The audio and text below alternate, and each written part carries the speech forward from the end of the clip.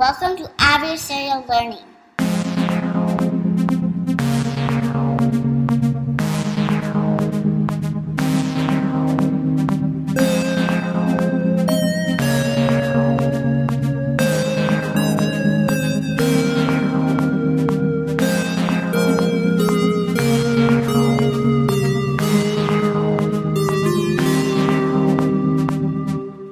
Joel here. Welcome to another episode. Our guest today is Vicky Boykas, and we're going to be talking about data science myths, which are true and which are just myths. Just your usual reminders, if you'd like to find us online, our website is adversariallearning.com. The Twitter account for the podcast is adversarial_L. And if you'd like to send us an email, that address is adversarial.learning.podcast@gmail.com. You can also find us on iTunes or Stitcher, write us a review, tell your friends about us. And I hope you enjoy the episode. This is Andrew and Joel. Hello. With Adversarial Learning again. Our guest today is Vicky Boykas. She's a data scientist at a consulting firm. Vicky, you want to tell our listeners about yourself? Hey, everybody. I do data science consulting. I've worked in a number of different industries across a number of different years, financial services, telecoms, education, healthcare. So basically, I've dabbled in a little bit of everything. Right now, I mostly work with, Spark and Python, just like everybody else in data science. But I heard you're not supposed to. Are you using the Python API for Spark? I am not. The last time I used SparkR, which is probably a story I don't want to get into. I heard you're not supposed to do that either. Yeah, I don't know. I heard you're supposed to use the Scala API. Scala API. And even the SQL API is kind of a pain. I've probably spent, I'd say, less than a month of my life using Spark.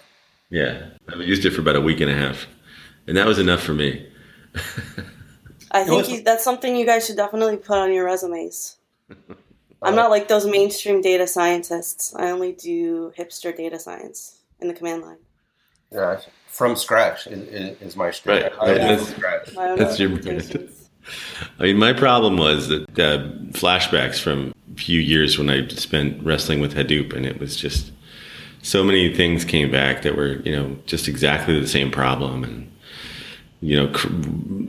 error logs, sort of swallowing each other and not being able to figure out what was going wrong. But thankfully, I had a lot of help this time. So. All right. Well, when we do our episode on Spark, you can tell us all about it. Oh, I thought that's what this one was about. No. Sorry. Today's episode is data science myths and misunderstandings. Oh, good. At least that's what I was told it would be. So I've been reading my Joseph Campbell in preparation. Use the force, man. And now I'm all ready to talk about data science myths and misunderstandings. I've heard there are some. Myth or not myth. Data science is the sexiest job for the 21st century. So far. Myth. What is the sexiest job? Probably anything where you don't have to spend 60 to 80% of your day cleaning data. Yeah, I actually address this in my book. I said firemen, but... Yeah, I was just going to say something like... Is that because of the calendars or just in general? I think you've got causality backwards. The calendars are because of the sexiness. I got you. If they weren't sexy, then no one would buy the calendars. Is that because of the rescuing kittens thing? No, I think it's because they're carrying hoses and fire extinguishers up and down stairs all day, and so they get pretty buff. Yeah.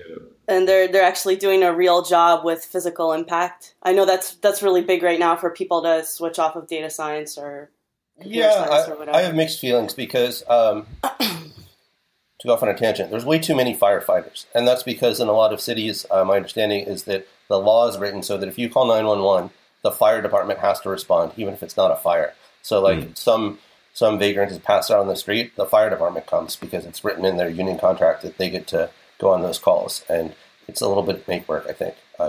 Don't at me, any firefighters who are listening to this, or city council members. I read that on some libertarian anarchist site many years ago, and it always stuck with me. So to loop back to the original question of whether it's sexy or not, I think so there's a huge hype cycle around it, and there have always been data scientists in a way. So a couple of days ago, I was just looking on Twitter, and there's that book, How to Lie with Statistics, right? That's from 1954.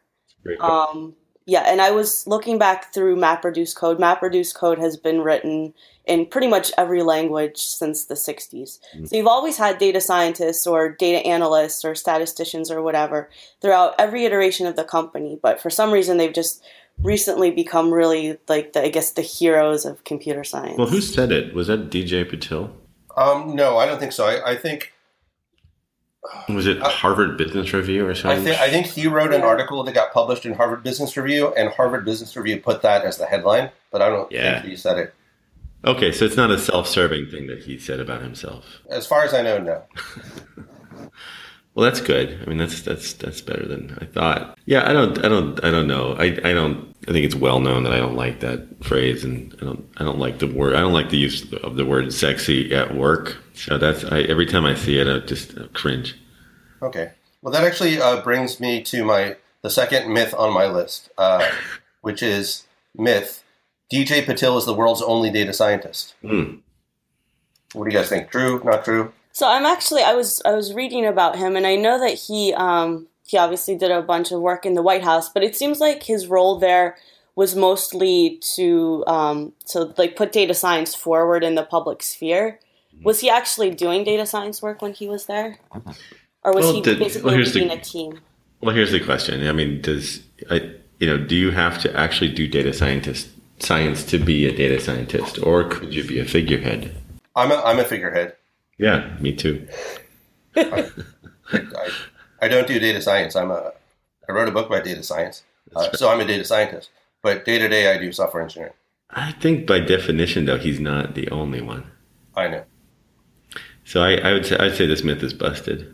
Yeah. Dang it. Yeah. What is this? 2 for 2? Yeah. 0 for 2. 0 for 2. Oof. Who's counting? All right. Myth. The primary skill for a data scientist is empathy. Oh, where's this one from? That's an old one. That's from last year. I saw it on Twitter, I think. Someone was saying it. People were saying it. I thought it was the most important skill, right? Is empathy. Most important. It's a skill. It's a skill, not a behavioral reaction, emotional reaction. It's a skill. I don't know. I'm mixed on this. I think you need maybe not empathy, but you definitely need people's skills to understand the business problems. But if you just come in with empathy and somebody comes to you in an interview and says, "Hey, can you solve this problem for us?" And you say, "No, but I really empathize with this problem that you have," you are probably not going to get the job. But I mean, in a practical sense, when you say that, if you said that, first of all, I consider this a questionable myth because I don't think empathy is a skill. Maybe you can develop. Of course, you can develop empathy. Come on. Okay. All right. Okay. It's a skill. Fine. I'll accept that. But what does that mean? That means that you're in a room and you're really understanding how everybody feels. I mean, I think you could be. Well, I think you could be a very solid data scientist even if you're not reading the room well. And the ability to view people as more than just collections of zeros and ones. Well, I think empathy here in this case is like basically understanding what the question is you're trying to solve. That's not empathy to me, though. No, you don't think so? I feel like that's just business sense and being able to break a problem down into parts. Is this just a way to exclude the neurodiverse? I think, what was this, last year, this became a sort of a rising tide. I feel like it was sort of a foray into the concept that people are just going about their jobs and writing biased algorithms and not being based and woke enough. So I just don't buy it. I think don't get me wrong. I'm never going to go on record saying that empathy is not a really good thing for somebody to have, and it's valuable and helps them do their job no matter what it is. So does this push tie into our sort of society-wide growing disdain for math and quantitative things?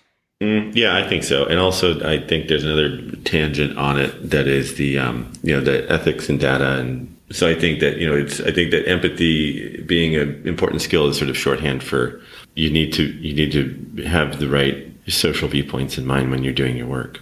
What's your favorite whiteboard question for gauging empathy? Find me the write a method that counts the prime numbers less than n if I give you n as a parameter. Invert a binary tree of people who have feelings. Invert a binary tree of the pain scale. Yeah. This reminds me, did you guys see that there was a video going around about the leader of Studio Ghibli, that Japanese studio, I forget his name, Hayao Miyazaki? Yeah. Where somebody showed him basically this animation that they made. It was very realistic. And it was of, I guess, just like a thing, a monster kind of crawling. It's like grotesque, right? Yeah, it was very grotesque. But the way they did it was very skilled. Mm-hmm. But Miyazaki basically tore them down. He said, Yeah, that was too much imagination. You shouldn't do this. This is making fun of people. It was yeah. When that came out, I think my reaction was, I mean, I'm happy that somebody can be that blunt in a meeting. I mean, good for him. But I thought it was a really weird setup. I thought, geez, man, these kids are. It was like grad students or something, or some senior project, and I felt like it might have been more tactful to say, well, I can see you spent a lot of time on this, and I can see your skill, not my style. And then maybe later, if you felt like it, send him a note or find him in the hallway and say, listen, here's my viewpoint. But yeah, I mean, I felt like it was sort of like a rock star coming in and trashing a hotel room. When I watched that video, my biggest takeaway was, wow, that guy seems like a dick. Yeah. Are you saying that he didn't have empathy? Maybe he did. I just thought he seemed like a dick. Like, maybe he had too much empathy. Maybe he what empathized. What are you trying to accomplish by being that much of an asshole in a meeting? Like, yeah, I felt like it was. I mean, maybe it's different. Maybe it's okay in Japan to talk like that in meetings. I don't know. But I think some people were sharing that video, like with the subtext. Look, here's why it's important to not create animated monsters, but to take something human into account. But for me, it had kind of the opposite effect.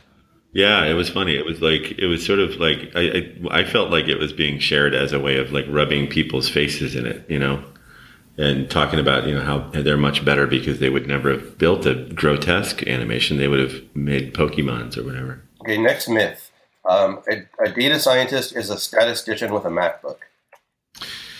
The Venn diagrams. Well, okay. Or is that a whole separate world? That's different. Separate one. That's different. That's just one of the canonical, like, what is data science in a tweet? I think this one is isomorphic to a statistician who lives in San Francisco. That's also on my list. Yeah, okay. I think, I happen to be on one of those machines right now. Me too, actually. I have to admit it.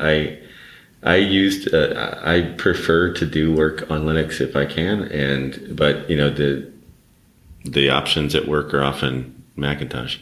I think it's a funny one. I like that myth. I think I'll let it stand. Except for the fact that I'm not a statistician by any stretch. Except for that.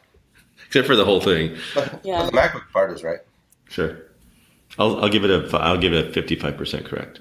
Yeah, I'm on the fence about this one. I think I'm thinking back to all the work that I've done. I would say maybe 30 to 40% of it has been around actual statistics, with the quantifying percentage, of course. But a lot of it has really been around structuring data and cleaning up data. And I don't know that I've ever had to actually go into a stats book for something that I've needed, if you're implying that a stats book means that you're working on like super complicated stuff. I think this one comes back to there's sort of two, okay, let's start classifying things, but there are people with stats backgrounds and there are people without stats backgrounds. And it feels like there are two separate swim lanes of people in data science. I think the only time I ever opened a stats book as a data scientist was when I was writing my book. I needed to make sure I got the stats sections in my book correct. Yeah. I mean, I agree with Vicky. I've spent a lot more of my time just either trying to figure out how to get something to work or getting data in the right shape. I would say the MacBook part seems to be pretty prevalent. Maybe I'm 30%. Next myth. If you look in the mirror and say data science 5 times, Josh Wills will appear and kill you with a bloody hook. It's happened. Yeah, I don't know. I'll have to try it out. We should have Josh on next time. We're going to get him to address this. Yeah, I mean, like, people are saying that this is something that happens. I just said it. All it takes is one more person to say it, and then people are saying, right? I thought it was 3 times. Could be. Wait, the hook's already bloody? Yeah. Yeah. Okay. So he's busy. Yes, he is. Next myth. Data is the new oil. Okay. Does that mean that there are going to be wars fought over it? It means many things. That's one of them, maybe. Does it mean that we need to refine it and then burn it? No blood for data. Does it mean that Houston's the next big data science hub? I know people who do data science in Houston who would argue that. Yeah, I've done data science in Houston myself. I think that's an interesting one. It's a cute little aphorism, and I think there is a value that is untapped, that is under the surface. So I don't know. I like that one. I actually like it too. I've seen some backlash against it because I've read about it now. I've lashed back myself, but I still it doesn't bug me as much as it did when I first heard it. It doesn't, because I like so I usually like analogies when I explain stuff to non-technical people or people who don't work in data science. And it's a nice analogy because it actually describes the process pretty well. If you have to find the data, you have to refine it, and then it's refined state, it's super, super valuable. And what valuable means can be different volatile. things. And volatile. Yeah. Does it mean that Dick Cheney's going to get all up in data science? Hope not. Okay. I don't know if it's a myth so much as whether we're bothered or not by it. Yeah, I mean, isn't part of it also the idea that at the end of the day, like, algorithms are algorithms, and whoever's sitting on a big pile of millions of barrels of data is going to be the victor? That's the idea, right? The stockpiling. So Facebook, Twitter, and Google and Amazon are the oil-rich countries. Yeah, it's an interesting one. I actually think that I feel like, this still does bug me to some degree, the same way that when people at work use war analogies to talk about stuff, like when they have a war room to fix a fire drill thing. Because I think that, what they're saying is, they're trying to I think they're putting more of an industrial and geopolitical face on data and making it sound more important and sort of macho, and I don't think it's necessary, but I guess it makes sense to people. So isn't war kind of a human universal, though? It's never going to stop. Yeah. Next myth. 80% of a data scientist's time is spent munging and cleaning data. I would say that's low. Yeah, that's very true. I would say that's low. Really? Well, yeah. What number would you put? 85, 82. Really? 82? 81 and a half? Float? 81 and a half .00 float. It depends. Yeah. I think it's a lot. It does feel like, the methods that people call are just, there's 3 lines of stuff, and before that it's been it's not just running ETL crap. It's not like doing transforms. It's also like haranguing the person who owns that silo to give you the keys and get you the JDBC connection string and stuff like that. So let's just say averaged out, it's probably 85%. I've seen production work where the recommender was built within a month and a half, and waiting for actual data to put through it to even test it was 10 months. What's that percentage? Yeah, it's about 85%. Maybe this is why I was never a good data scientist. I never spent that much time munging and cleaning data. You just sprayed and prayed? I spent like 80% of my time writing unit tests. Oh, that's... Okay, well, that's... So, you know what? I think that maybe the next phase of this question would be that, because I think that the data scientist has morphed into data engineer in a lot of organizations. Yeah, and even when I was a data scientist, I was really more of a hybrid data scientist / software engineer. So I was always writing a lot of production code, more than I was cleaning and munging data. Yeah, maybe Yeah. this goes back to the stats myth too, where you can basically come in and just do statistics and data science. And that's kind of a myth in and of itself, because I've seen that too in the projects that I've been on. I don't think I've been on a project where I've purely just had to do an analysis. It's always been some component of you have to move the data, or you have to build this application to move the data. Or like for the past couple of days, I've just been parsing JSON, so I'm pretty salty about that. Yeah, that's fun. So yeah. Yeah, the stats divide is an interesting one, and it's like, when people get into different tribes, they have preconceptions and they have stereotypes about the other side, and I've seen that in action. I've seen, the more like quick and dirty data scientists have a huge fight with the theoretical stats people, and it's it's not a constructive fight either, and it's like, I think that the scrappy people feel really good about themselves because you can say, well, just aim me at the data source, I'll take care of the whole thing. And the stats people are like, well, no, I'd actually prefer if IT would do a proper poll, make sure that it's clean and proper, and then I can actually just put it in SAS and go to town. And, I think that those things I think it'd be nice if I haven't seen much change in the past 5 years in that regard. Do we have a myth where we talk about the data scientist as being able to do everything by him or herself? Because I think that would probably tie into that. Oh, yeah. I have one sort of like that. It says unicorn. Yeah. I don't know if that's the same thing or not. Okay. Or if that's a myth that a data scientist has a horn in the middle of his or her forehead and it can do magic. It has wings. Why do people say data scientist is a unicorn? I think it's self-branding to pump up salaries. But when did unicorn come to mean, something singular like that? I don't think it does. I don't know. To me, it doesn't. At least to me, it means someone who can do everything, like either full stack developer or full stack data scientist, quote unquote, whatever that means. I thought it meant just rare enough combination of skills that you're unlikely to ever find it because they don't exist. Sure, but is that saying then that data scientists don't exist? Well, no, I'm saying that I thought it was just a term to say Myth. Data scientists exist. Right. Well, But why unicorn instead of some other like mythical creature like dragons or centaurs or trolls? Yeah, I don't know. Bears, gelatinous cubes. I don't know. That's a good question. Data scientists are gelatinous cubes. Maybe it's because the unicorn has sort of like a idealistic sort of a aesthetic. I mean, I have a 6-year-old girl and she likes unicorns. I know a lot about unicorns, but I struggle to tie it back to what it has to do with data science.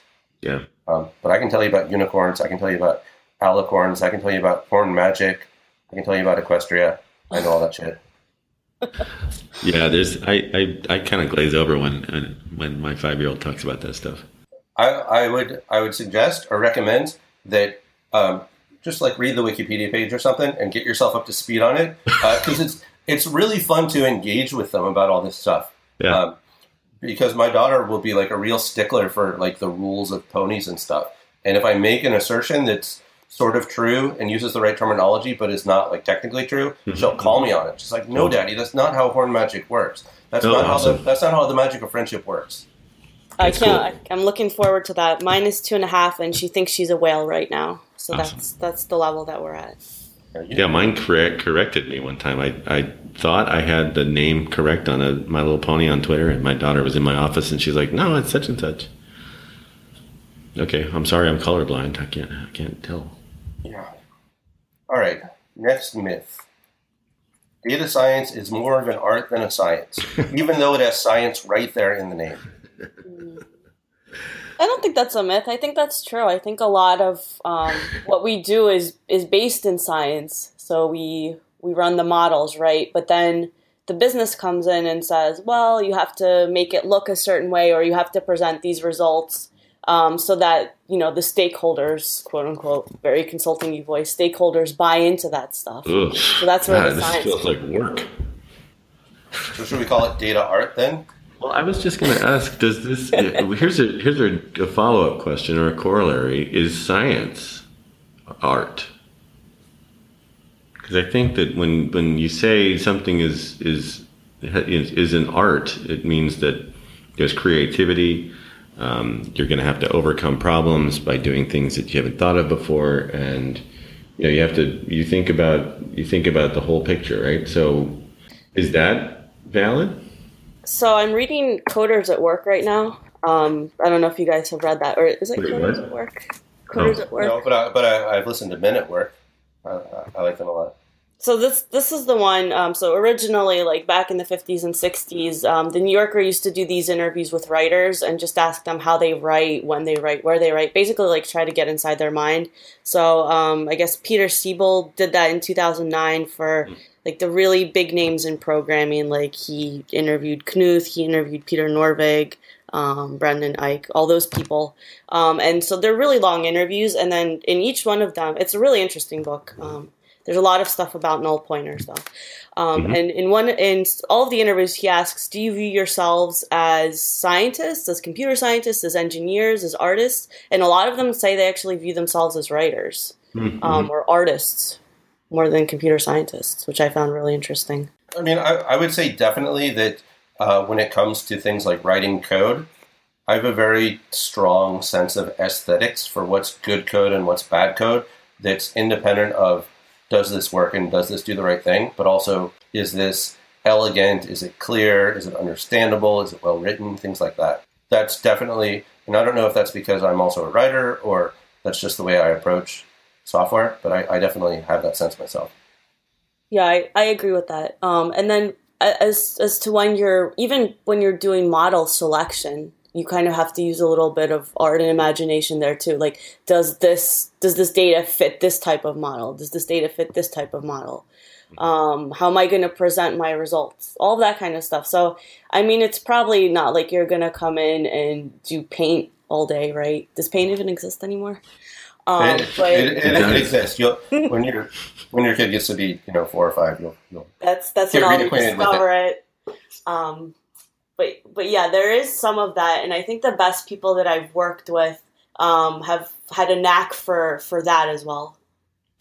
This reminds me of an article I just read about alchemists, or it referenced alchemists, and today we think of alchemists as mad scientists who were obviously misguided, and they were chasing after turning base metals into gold, but it turns out when you look back, they took meticulous lab notes. They were doing the most scientific things of their day. One of their downfalls may have been that they had a real fascination with quicksilver or mercury, and that tends to fuck with your mind. But if they had, they did have a concept of matter being made up of small discrete units, and they had a lot of things right. So there's a conception that science is always right, and it's a linear path from question to answer. And I think I think a lot of artists actually have a methodical approach to their work too. So I think that it's maybe those divisions aren't so good. Like, for instance, the songwriter for Weezer, River, I forget his name, Rivers Cuomo. That's right. He keeps notes about all of his songs in an Excel spreadsheet, including meter and rhyme and number of beats per line and stuff like that. It's pretty fun. Sounds like he needs more Python. Yeah, right. Whatever he did for the first album, he should do that again. Exactly. And not what he did on the more recent albums. Yeah. Actually, the second album is not bad too. I've heard good things about Pinkerton. I've just Pinkerton. never. It's pretty good. I've grown into it, but still, the first album came out at a time when I was really into music, and so The blue, is that the blue one? Yeah, the blue one. I used to listen to that nonstop. Pinkerton's a little woollier. I still haven't gotten into it. But the blue one has there's a lot of really great, well-crafted Sweater songs Song. on it. Sweater Buddy Song. Holly, yeah. Yeah, Buddy Holly is a little bit. You heard it on MTV too much, and then you got sick of it. At least I did. Mm-hmm. But yeah, Maybe that's what happened to Kennedy. Yeah, I'm Russian, so I only listen to techno. I have nothing to contribute to this conversation. Oh. Russian people only listen to techno. Yeah, it's our national music form. our What folk ways. about Tattoo? Did you listen to Tattoo? What was that from, like 2002? It's a blast from the past. It was It was like these- the girls. the two Yeah, girls who yeah. acted like they were lesbians, and they sang I think they sang a cover They of had How one Soon song. Is Now. all the things she Yeah, said. they had one song. all Yeah. the things she said. Anyway, that's all the Russian bands I know. And wasn't there like a metal band called Gorky Park? Yeah. Yeah, so I couldn't tell you any of their songs, but I remember they existed too, and that's really the extent of my knowledge of Russian music. Yeah, well, we only listen to like Dutch techno, so Oh, I did not know that. which I can't do anymore because SoundCloud is apparently shutting down. I know that's where I keep all my music that I write. It's a real disappointment to me. Although I guess it's on my laptop too. I should put it somewhere else. Okay, next myth: knows more programming than any statistician, more statistics than any programmer. This is the only one that's 100% correct. Yeah. Than any statistician, though? There's gotta be some statistician who knows like Than what programming. any statistician at the company. There you go. Or yeah. in Wyoming, say. Yeah. Yeah, you really have to do a bunch of different stuff on a daily basis. So it's not just about statistics and programming. It's, the Venn diagrams. I mean, I don't like the Venn diagrams, but I can't say that I disagree with them because I find myself, parsing JSON, trying to learn TensorFlow, doing a little bit of Spark and Scala. So I find that I have to be like very flexible with what I know with the foundation of stats and programming, but I think data science, like, because it's still so new and still so vague, you really do have to learn a bunch of different stuff. I guess especially when you're doing consulting, you really have to change hats and shift gears a lot. Like I think one of the circles in Conway's diagram is the diagram of death is domain expertise, right? Yep. And that's one that I think I've spent probably 7 hours of my life debating how much domain expertise people on my team had to have. And every time I came back to the fact that they're in consulting, which was where I was doing this. You're going to have to go from client to client. You can't just learn oil and gas and get really good and then be a fish out of water in pharma. You have to be able to work with whoever works there and get your bearings. So I think that I know like Venn diagrams are funny because people misuse them so much, but the domain circle ought to be smaller. I know there's no sense of cardinality, but it ought to be smaller. I agree. I mean, if you look at like the data sciencey jobs I've had, before I did data science, I was working in quantitative finance at a hedge fund. Yeah. Then I worked at an online travel site. Then I worked at an online electronic shopping site. Then I worked at a site that did email and calendar analytics. So in terms of domain expertise, those are all totally different. Each one I went in the job and figured out what I needed to know about each of those fields. But it's not like only a travel expert could have done the job I did at Faircast. It's just, it took someone who would come in and is willing to learn about travel data. Yeah, and then you can abstract it and you can be like, I've seen this problem before in another field completely. Yeah.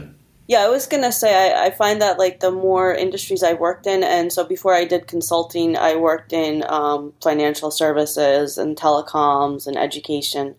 You kind of start to see the same problems congeal across industries. So one problem that people always have is they want to count the number of customers they have and they want to know why they leave before they leave, right?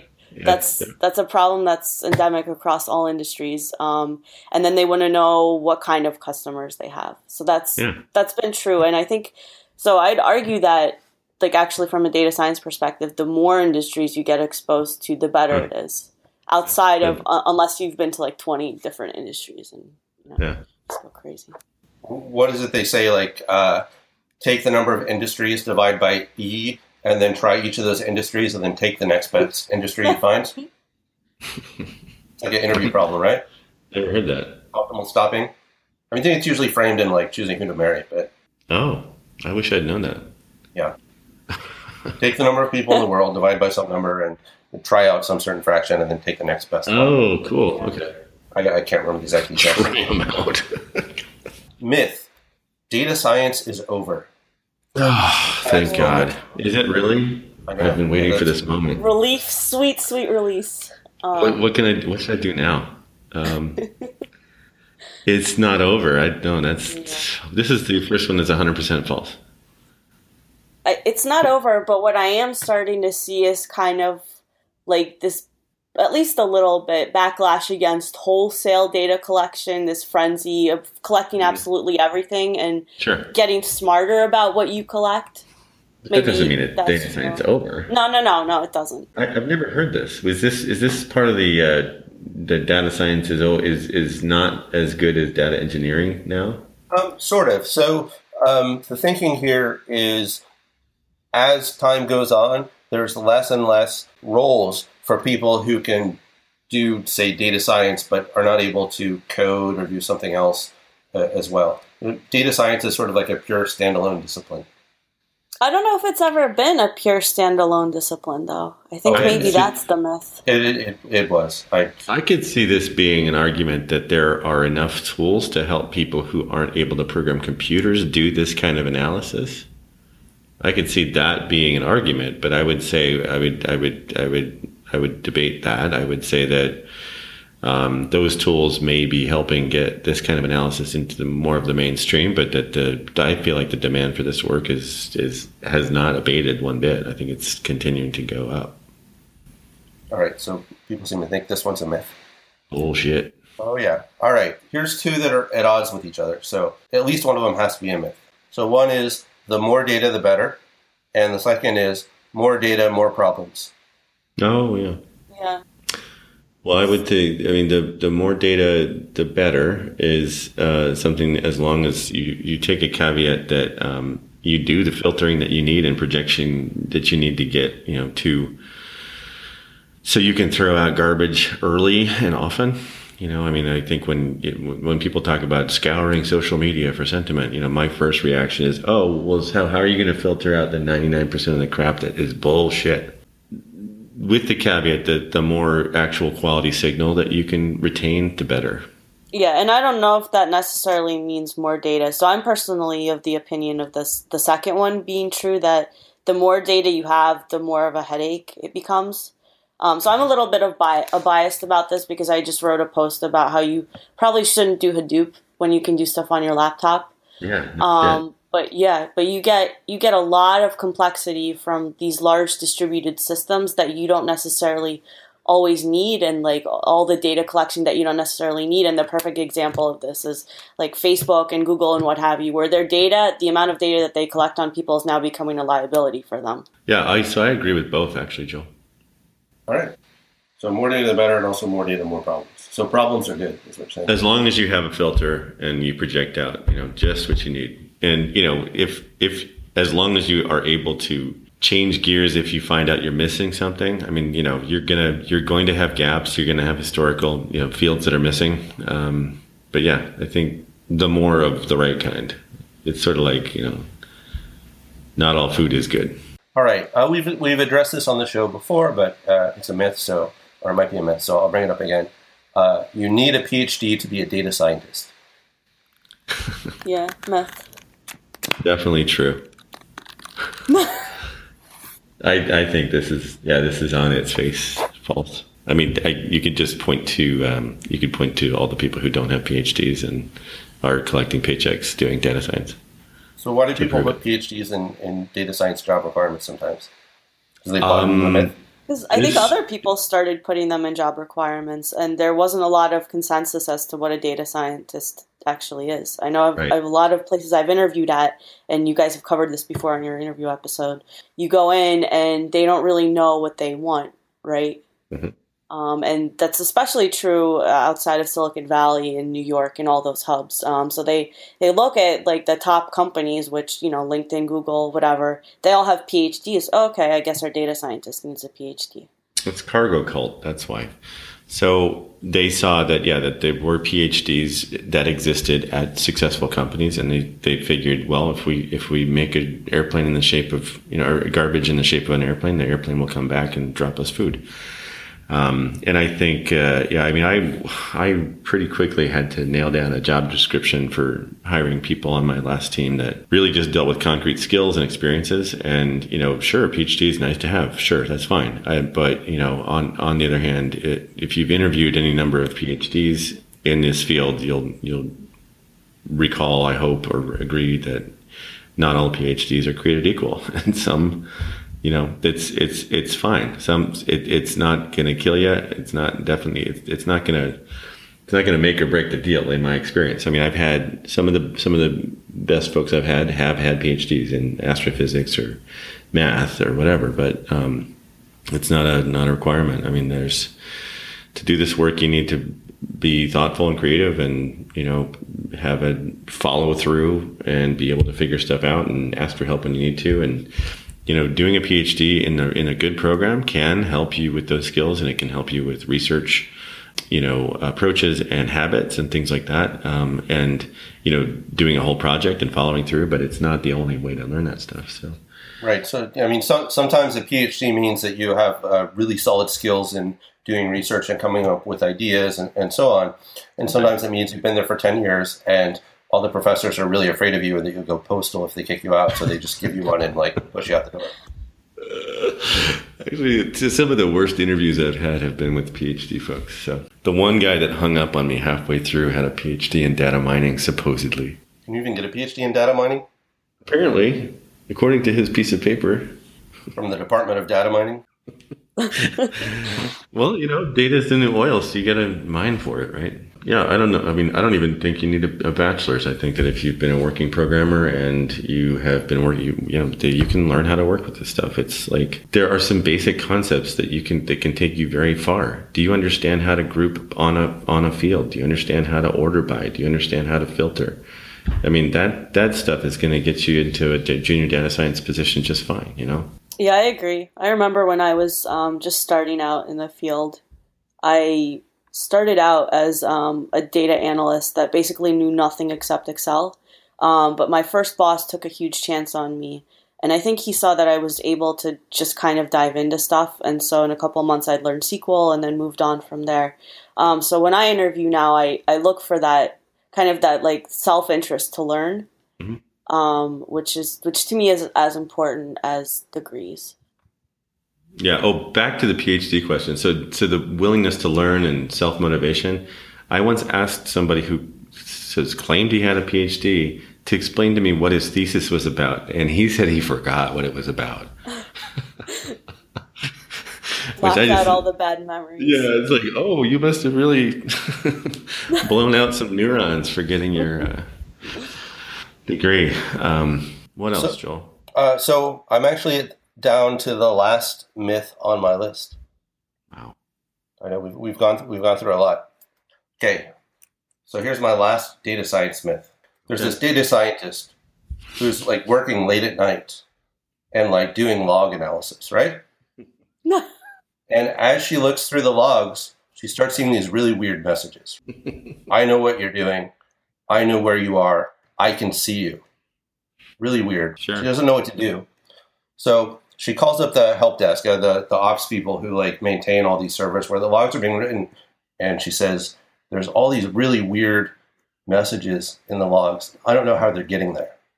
And they said, well, look into it. And she looks through the logs some more and there's more I'm going to get you. Your time is limited. Things like that. And your time's limited. She's trying to freak. Spooky. She's trying to freak out, right? Sure. And then the ops people call her back, and they say, "Those logs are coming from inside the data center." That's the myth. I forgot to light my campfire. Terrifying. So, pretty scary, right? You think that happened?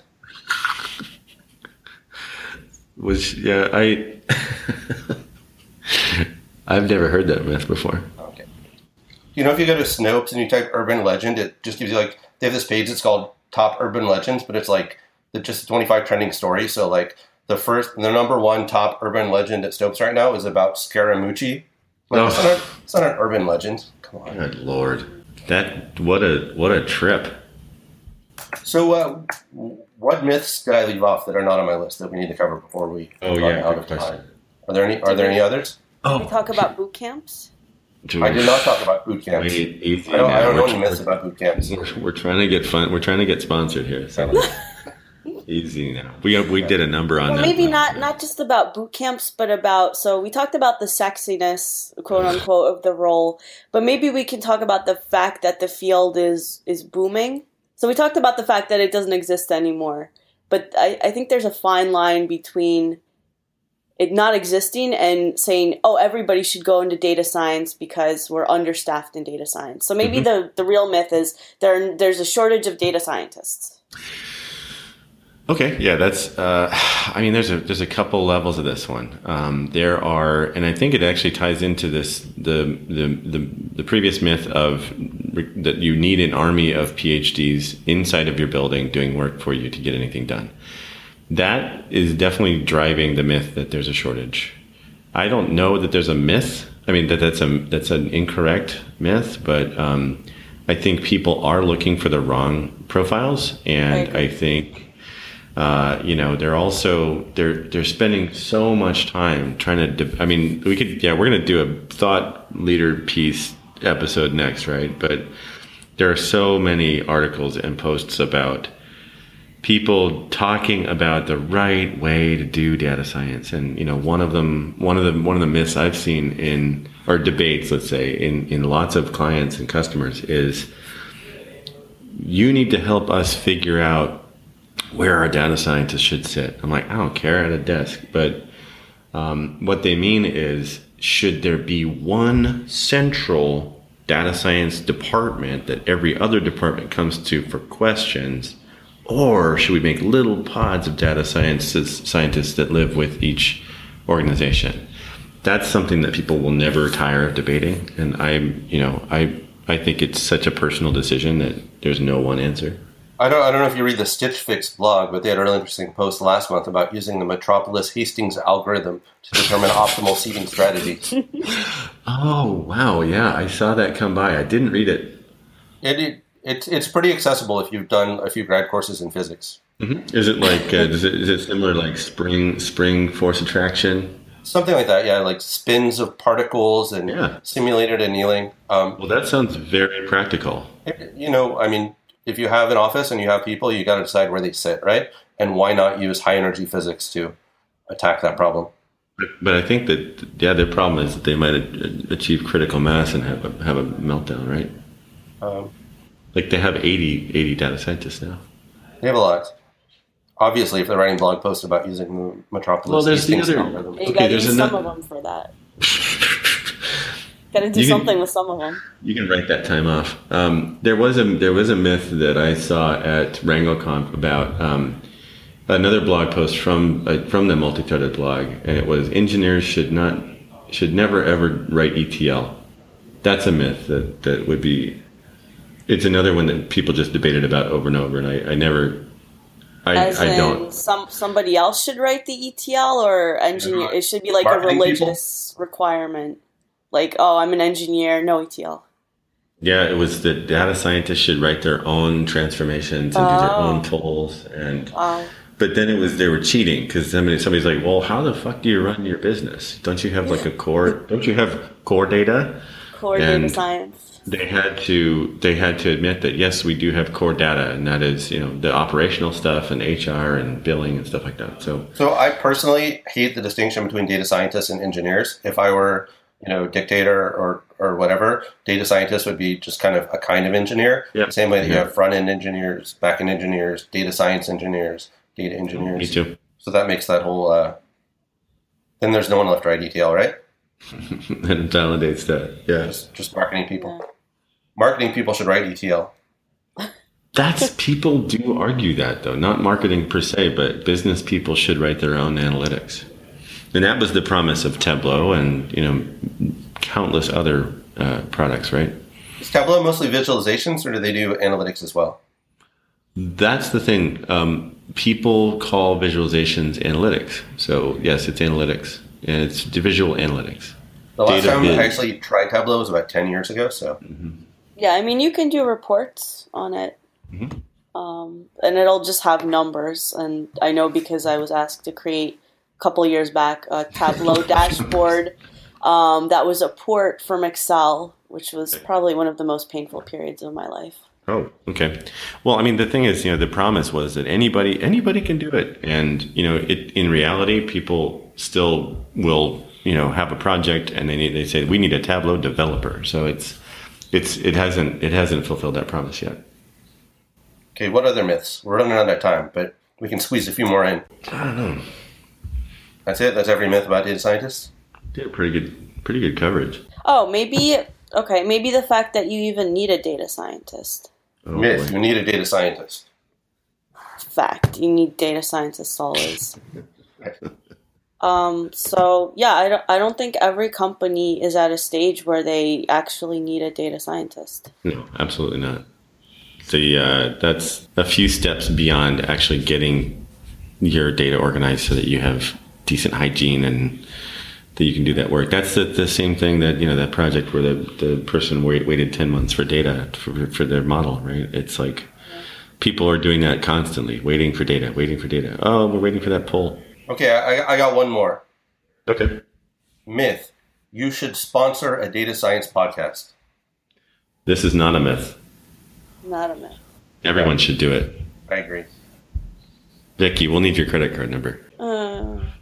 Dude, We should have our guests sponsor us. This is actually pay for play. well, no, we should also do the reverse. Vicky, do you have anything? What is this, college basketball? It could be. It feels like it. If I could find my gym shorts. Do you have anything to sell? I do Right. not. A blog, a Twitter. But you can check out my blog. It's just VKBVEE at GitHub, or easier, you can just find all my stuff on Twitter at VBoykis, VBoykis. So you have a link in your bio? I do. What's the theme for your Twitter? Is it mostly data stuff or a mix? It's a mix. I don't do politics at all. I do like data stuff, Russian stuff, privacy, snark. What's Russian stuff? Like Dutch techno music, or Yeah, like the paratrooper punching the reporter? Yeah, the paratrooper punching the reporter. I really try to bring the best of Russian culture to a mainstream American audience. I have really enjoyed seeing your kids' books and nursery rhymes and stuff like that. That's really cool stuff. And so, as a Russian, do you have any influence over the White House? No, unfortunately. So there's first tier Russians and second tier Russians. I'm at tier 700. Right. Well, if in the future, they call you and say, "Hey, you're a Russian. Tell us what to do." Let me know. Give me a bullet list. Everyone should have a data scientist. Well, no, I'll I'm still willing to do the chief data scientist job. Okay. If anyone's listening at OSTP, which I believe is not staffed anymore, so probably no one's listening. But That means you have to have empathy, though. Not in this White House. No. I can fake empathy. Look, that poem was not on that statue at first. Anyhow. I know. That's good. All right. Well, thanks for coming on, Vicky. This was a fun thank you. episode. Thanks for having me. This was a lot of fun. And thanks for indulging my my bad myth jokes. Hopefully, we fixed the data science industry now after this. After we have to publish it first. Yeah, I have that hope after every episode, and then And then it doesn't. I click publish, and everything's still broken. Actually, things improve across the industry for maybe 4 days. There's a general mood and productivity increase. I've seen it, but then it always goes back down. So maybe at 4 days out, I need to retweet the podcast announcement. Mm-hmm. Yep, and we just need to release these more often. I think that's going to help. Well, I think we're trying to, right? Yep. Awesome. All right. All Thanks, right. guys. Thank you. Thanks again.